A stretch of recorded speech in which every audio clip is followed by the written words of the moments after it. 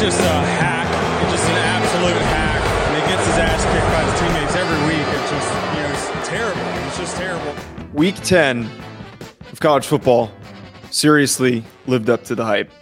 So much that I want to talk about, so much that I want to react to. Joe DeLeon here with Hack City.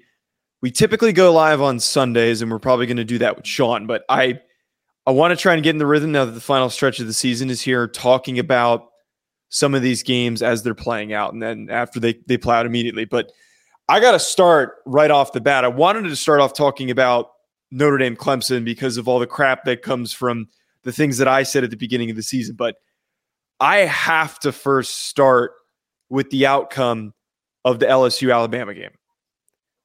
That game, that LSU-Alabama game, did not play out at all as I thought that it was going to go. I said this going into my prediction, I thought that LSU was going to get blown out. I really did think that that was a really bad matchup for an Alabama team that was surging. But what was revealed to us is that Tennessee caused Alabama to bleed, and that bleeding is what set up LSU to win this game.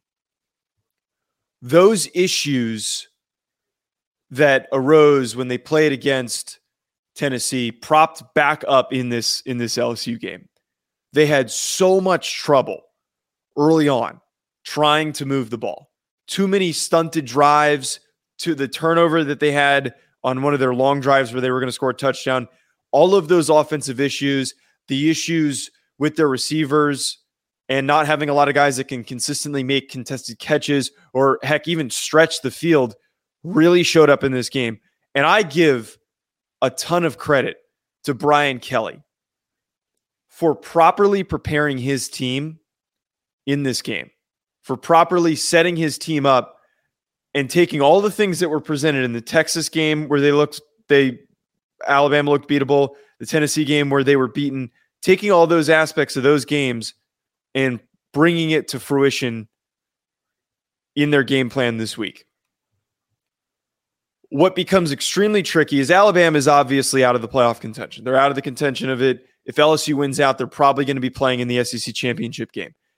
I don't foresee anyone else in the SEC West popping up and potentially contesting them for that spot. Alabama out of the college football playoff contention. But the debate that is going to start is if LSU has positioning to maybe sneak into the college football playoff. In order for that to happen, we would need some serious help from multiple teams losing ahead of them. But on top of that, they have to win out. They have to win the SEC championship game. And in order for them to do that, they have to beat Georgia.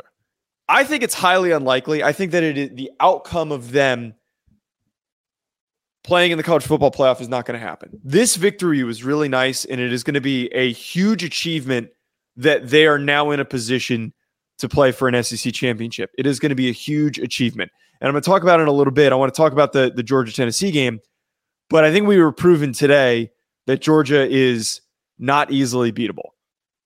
But I have to give so much credit to Brian Kelly, so much credit to LSU for doing what they did, showing up and beating a highly beatable Alabama team. I think in any other year when Alabama has shown signs of weakness, a lot of programs have not had that ability to take that next step to actually finish the job and win those games.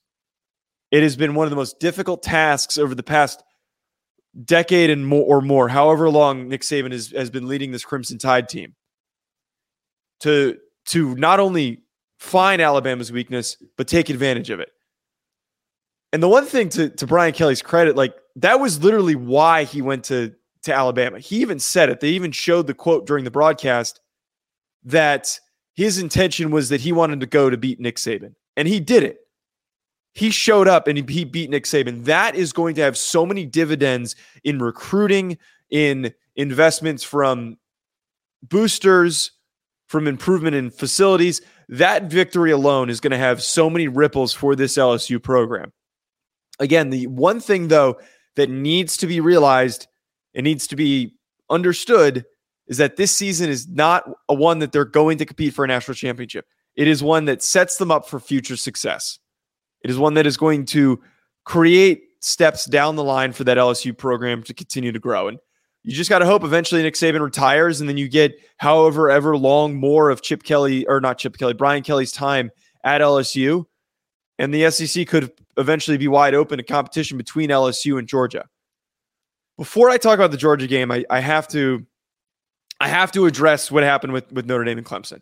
I said this going into the goddamn week that Clemson is not a good football team. They did not belong where they were ranked as the number 4 team in the country. They are a top 30 team this year at best. And they were extremely exposed in their game against Notre Dame.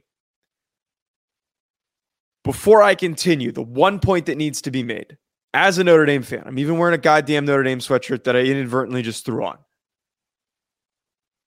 It is okay to be proud of Notre Dame, but also admit that Clemson is not that good.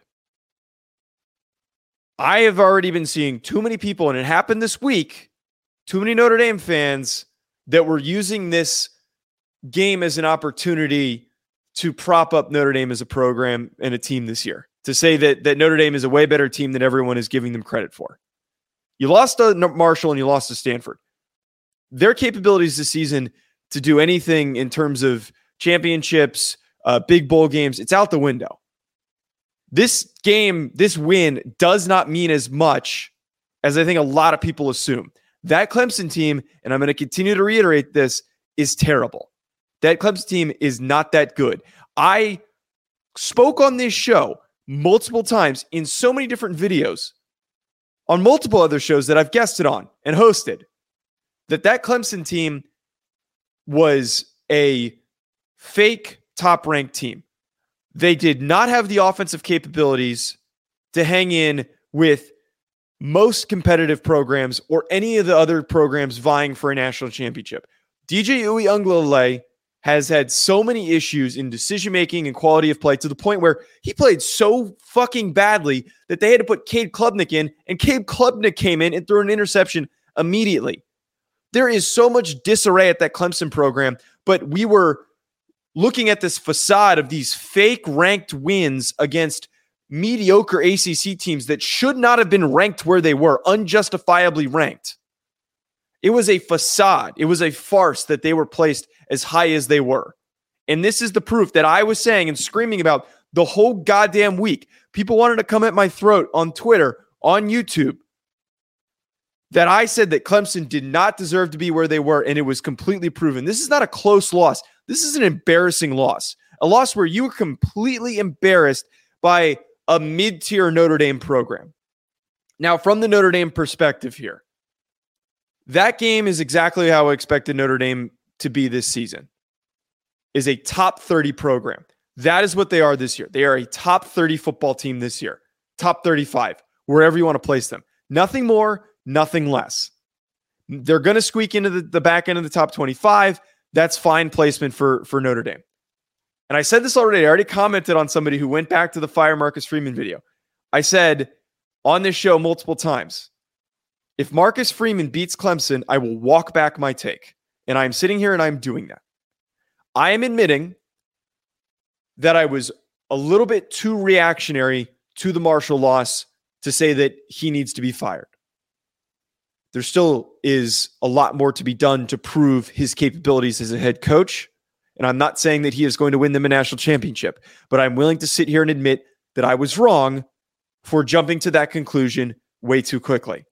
And I think a lot of Notre Dame fans, and it's clear if you go look at the comments of that video, agreed with me that you can't lose to Marshall, and you can't lose to Stanford in your first year as a head coach. This victory is great for you.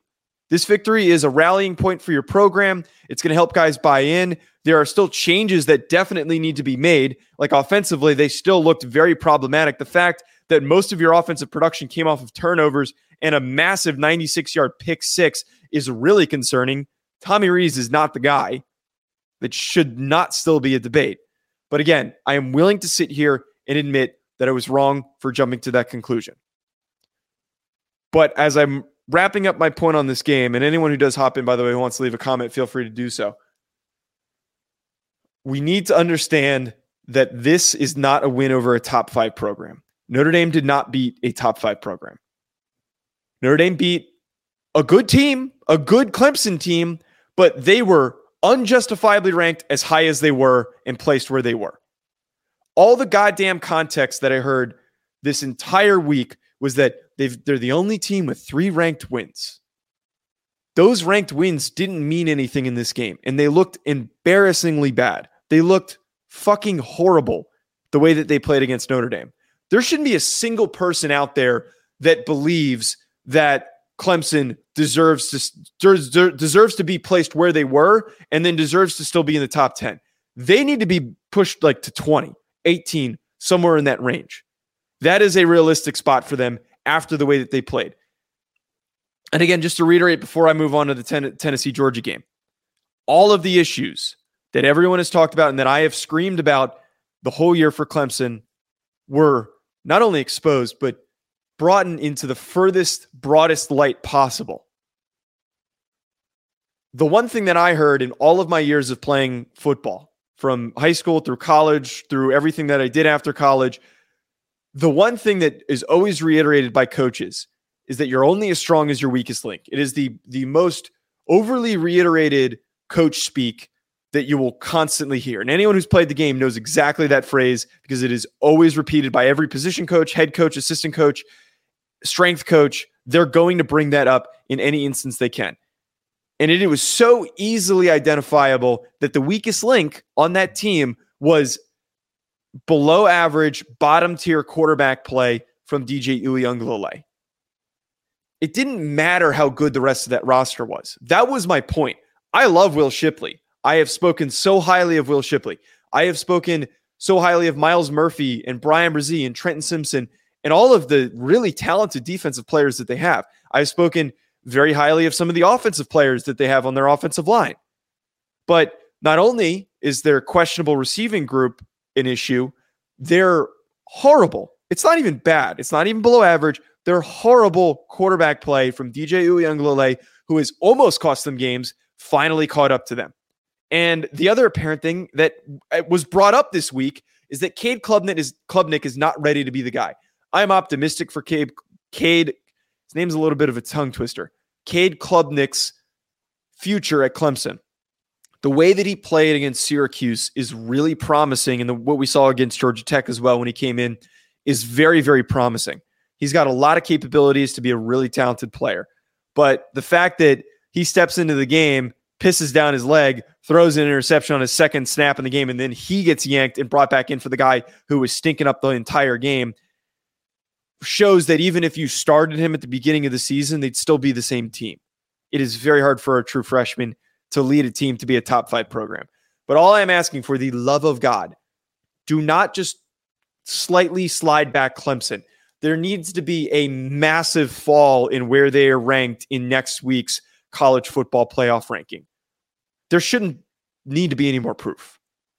And also, it doesn't help how the outcome of the Wake Forest NC State game as well. Those victories that they were hanging their hat on are not as impressive as I think a lot of people believe that it was. Now, the main factor here and the positive fallout of this is that we no longer have to sit and debate if Clemson belongs in the playoff. They don't. And I'm hoping no mouth breathers try to make that argument that a one-loss Clemson team deserves to get in over, hypothetically, a 2-loss LSU team that maybe potentially wins the SEC championship game. I'm not saying that they're going to, purely a low chance hypothetical. But we can't sit here and try to justify things because they've got one loss. They're not a good football team, plain and simple. Now, what we witnessed today against Georgia versus Tennessee, that was the only game that I correctly predicted. I know I have got a lot of wrong takes, but at the times that I have correct ones, I would like to bring them up just as much as I acknowledge when I make mistakes and I have incorrect takes. I said coming into this game that Georgia was the more physical team, that if they grinded it out, that they controlled the tempo of the game, which they have done so effectively and so well, that they were going to win that football game.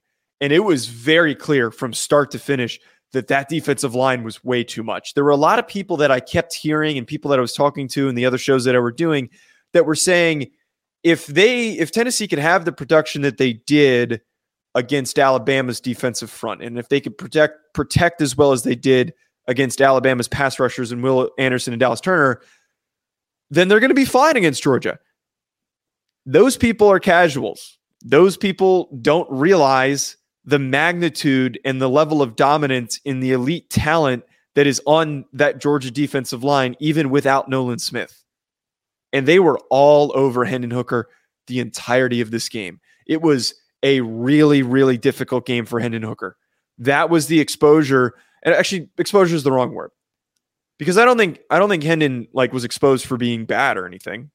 He had a difficult day. He had a very difficult challenge that he had to endure that is going to make him better down the line for potentially playing in the playoff with one loss as a one-loss SEC team. But as I said, that defensive line showed up. And then most importantly, the other thing that I predicted is that if you get a turnover in this game, you turn the ball over on Tennessee, that is enough. One time, a couple sacks and a turnover, you are effectively in a position to win the football game. It's exactly what I said, and that's exactly what happened. I got to say, by the way, and I posted the clip if anyone wants to go check the YouTube shorts, that interception that Kelee Ringo had was freaking fantastic. I am legitimately still debating with myself on who the top corner in this year's NFL draft is going to be. But hell, as fun as Clark Phillips is and as dominant as he has been, Kelee Ringo has traits for days. And if he puts up more plays like that in the final stretch of the season, he is going to be considered and probably likely the first corner selected. The fact that he was able to lock down and shut down Cedric Tillman in this game and other guys that he was covering, but on that particular play, go stride for stride, locate the football, look like a wide receiver, and make a play on the ball. Not to mention the fact the guy's built like an outside linebacker. He has all the traits that you want in an NFL corner. But that defense is so freaking good, and it showed up and proved that they are as good as they were described to be at the start of the season. This game reopens up the narrative of if Georgia is that unstoppable force this year for the 2022 season. I think that this is perfect proof that they are as good as we thought that they were after the way that they played against Oregon. Good teams are allowed to have off weeks. It is very rare for good programs, elite programs, unstoppable teams to be perfect from the first week to the last week. It's just not possible. These are kids. These are human beings. There's highs and lows to your expectations. You're going to show up against a Kent State or a Missouri and think, we're going to smack these guys. These guys stink. These guys are a bunch of nobodies. And you're going to get too ahead of yourself and you're going to make mistakes, but you're good enough to still win those football games. But the fact that they show up in the most important game of the season at home with that much energy, with that much ferocity, with that much force, with that much aggressiveness, that to me is proof that they're as good as we thought that they were at the beginning of the season. And they now need to be in consideration to be a national champion, the likely national championship winner. I haven't seen anyone thus far that has shown up and done what they did in this game against Tennessee. Everyone was talking about how good Tennessee was coming into this week and how they were going to cruise past Georgia. Georgia can't keep up with Tennessee. And we saw it was the other way around. A lot of props to Stetson Bennett on the way that he played. And I know that from time to time, I tend to clown him. And I have been a little bit more positive on Stetson's outlook as a player in the way that he has performed in key games. And this is an important game. He made a lot of really nice plays, a lot of really difficult throws, a lot of nice plays where he had to evade pressure, extend plays, find his guys. He was a big reason why that they scored and had all that offensive production. He is slowly turning into a win because of, and not win despite of quarterback, which I have described him to be. Fantastic college quarterback. The experience shows, the awareness shows. It might have come to full fruition for Stetson Bennett. And again, if he keeps playing like that, he plays like that in the SEC championship game, in the first round of the college football playoff, and in the national championship game, they are going to repeat. I really don't think that there's much of debate at this point on who the best team in the country is and who's going to win the national championship. It has to be Georgia. It just has to be. By the way, anyone hopping in, make sure to leave a comment. Also, hit a like on the video. Any thoughts on week 10? Would obviously love to, any questions or anything, feel free to drop them in. Would obviously love to talk about whatever everyone's thinking right now. Ohio State, again, showed a little bit of weakness this week, and I kind of was flipping back and forth when I was watching the TCU Texas Tech game this morning, or at the noon kickoff for the East Coasters. And I think that game is even further proof for my point on Georgia. And it was almost laughable. And I know that the initial college football rankings don't mean that much. And I know that's ironic for me saying, because I posted a video, me screaming about Clemson, getting upset over where Clemson was placed.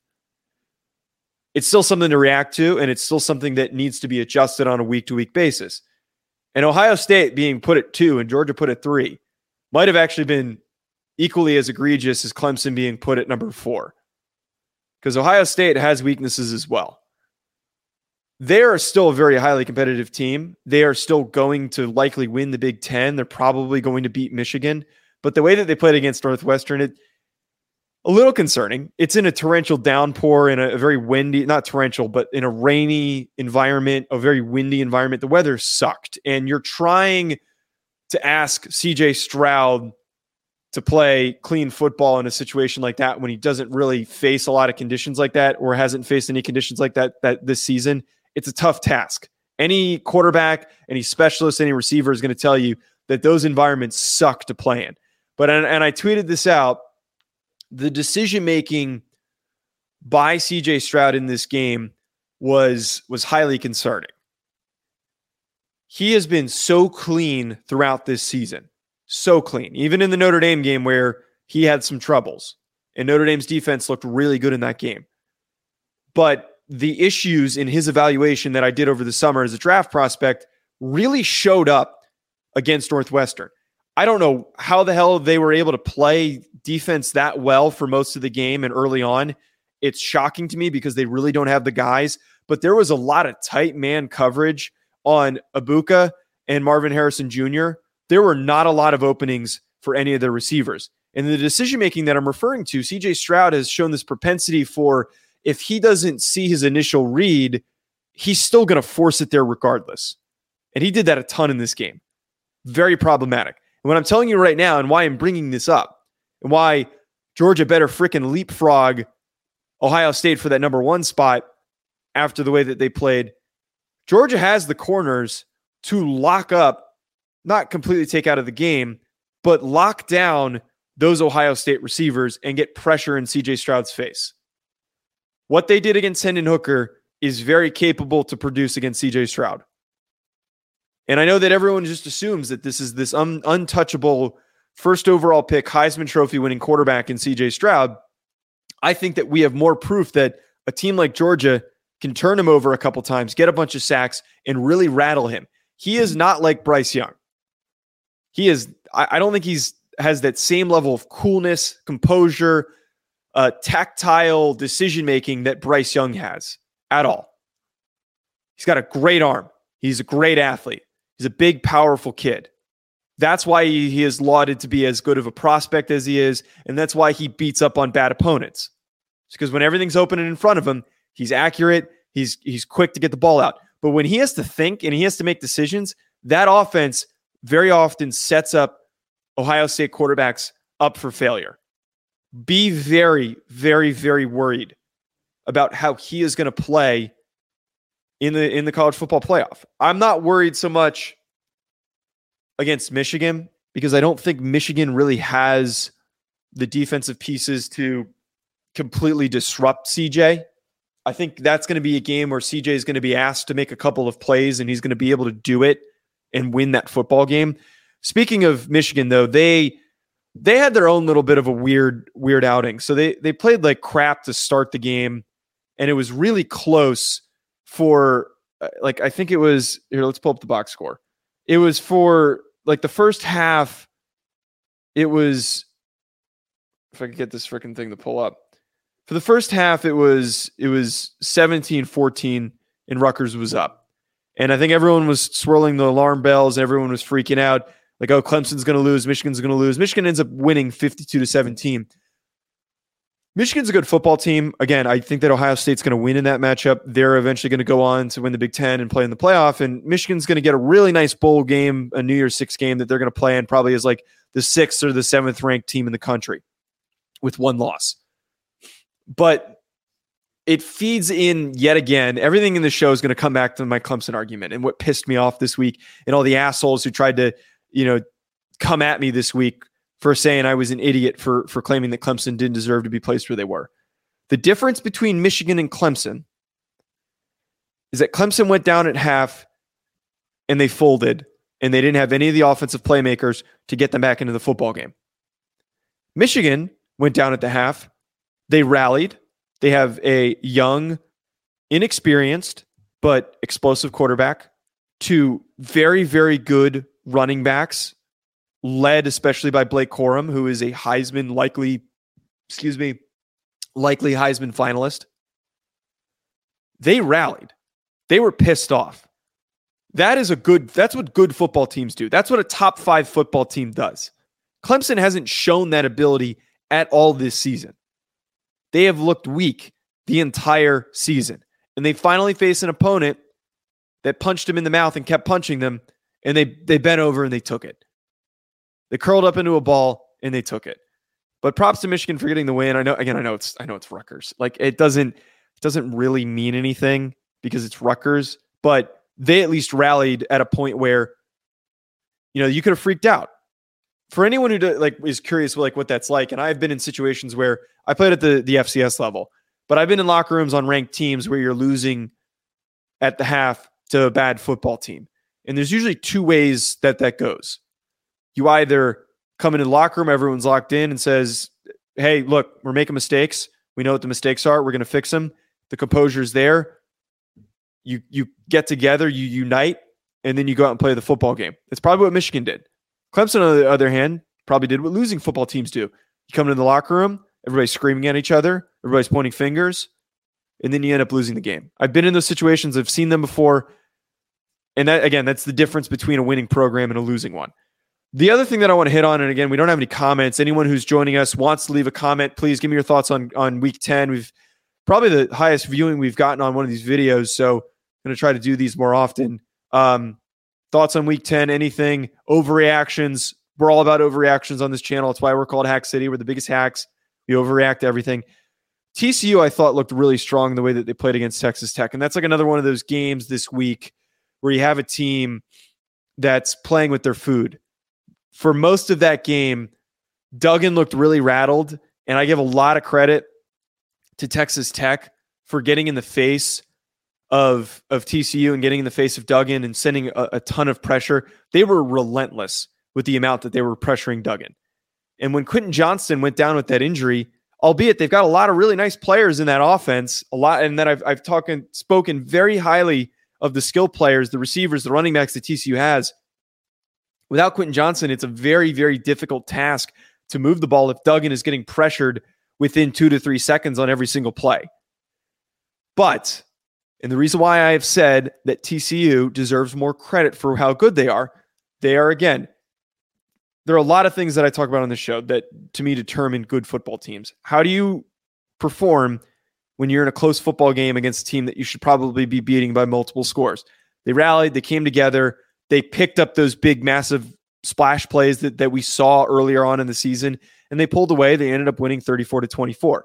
My main takeaway that I did have from this is less to do with TCU and more to do with their offensive coordinator, which I am going to look up. I know it's Lincoln Riley's brother is the offensive coordinator.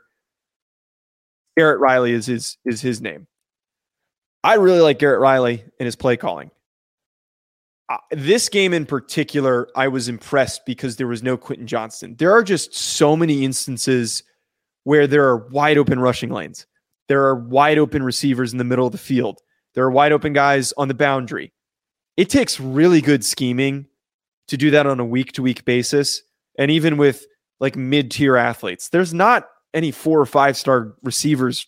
This isn't an Alabama receiving group. This isn't an Ohio State receiving group. He's able to create that separation, those openings, those easy chunk splash plays with a C plus B minus group of skill position players. And I really do think, and the first thing that I thought of from the Notre Dame perspective, and this goes for any program out there that is in need of a new offensive coordinator, Garrett Riley has to be at the top of the list. He's got to be the first guy that anybody calls.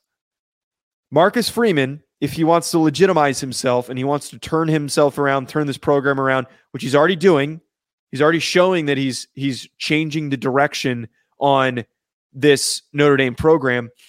He needs to fire Tommy Rees. He can't allow mid-tier, slightly above average results with a crappy quarterback justify keeping Tommy Rees. He needs to get rid of him. He needs to go out and recruit his ass off and get a quarterback in the portal, and he needs to hire Garrett Riley. That's how you fix Notre Dame for next season. Because they've got the recruits, they've got the athletes, they've got the players. They're a quarterback away, and they're a competent, high-quality offensive coordinator away.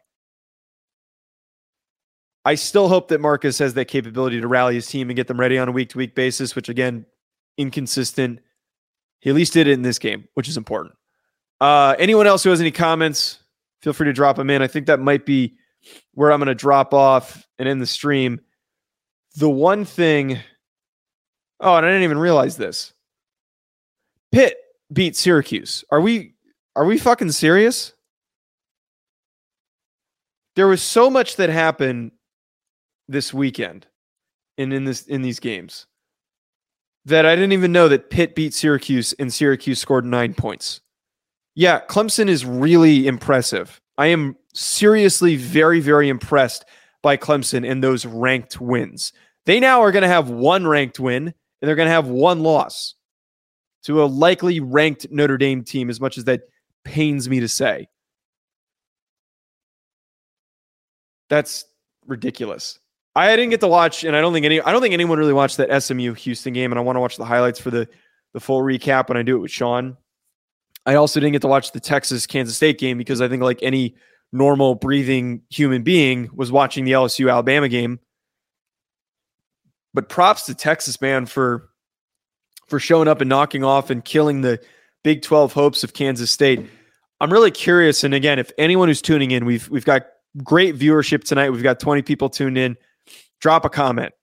I want to hear what everyone's thinking after these games. Maybe everyone's too drunk. Maybe everyone's already a little bit hungover from a long day of drinking. Whatever it is, drop a comment, your thoughts on it. But I want to look up what these Big 12 standings are right now after these games. So as it sits, TCU is 6-0 at the top of the conference. Texas is 4-2, right behind them, and then Baylor's 4-2, and then Kansas State is third at 4-2 as well. In order for Texas can actually still win the Big 12, which is insane to me. That's absolutely ridiculous that there is a possibility that we can have a season in which Texas can win the Big 12. They're going to need a little bit of help. What basically is going to happen, this is TCU's remaining schedule for that to happen. They play Texas next week. So Texas holds a little bit of control in the outcome of this. You get the tiebreaker, and you beat TCU there. And then they're eventually likely going to be playing in that Big 12 championship game. That's insane to me that Texas has gone from probably one of the most up and down seasons after the way that they played against Oklahoma State. And then Oklahoma State has just been embarrassing since then, which just has made me look absolutely ridiculous with some of the takes that I've made on Oklahoma State's terms. I will say, though, Kansas State, I still stand by, and having not watched this game and seeing the stat line for Adrian Martinez, I would love to get the context of it. I still stand by my take on Adrian Martinez and Kansas State. I think that they were a hair overhyped, but most importantly, Adrian Martinez isn't good, man. The guy's not that good. He's not that good of a quarterback. Maybe I'm going to be eating my words after I watch the highlights of this game for tomorrow's show, but I'm just so consistently unimpressed by Adrian Martinez, and he started this game and he threw an interception and they lost. Bijan completely popped off. Doesn't look like anyone's going to drop a comment, so appreciate everyone who did tune in. Great viewership tonight. We're going to probably do more of these now that we had really good viewership for this stream. For anyone who is going to be coming back tomorrow, Sean and I are going to be doing our full recap. We've got a lot that we want to talk about. I'm sure that Sean has a lot of obnoxious things to say, but everyone who did tune in, if you're coming in at the end, go back to the beginning. A lot of Marcus Freeman talk, a lot of me apologizing for being a dumbass, a lot of bashing Clemson, a lot of great stuff at the beginning. I encourage you to go back and check it out. Appreciate you tuning in. We'll be back with more. Thank you for listening to Believe. You can show support to your host by subscribing to the show and giving us a 5-star rating on your preferred platform. Check us out at Believe.com and search for BLEAV on YouTube.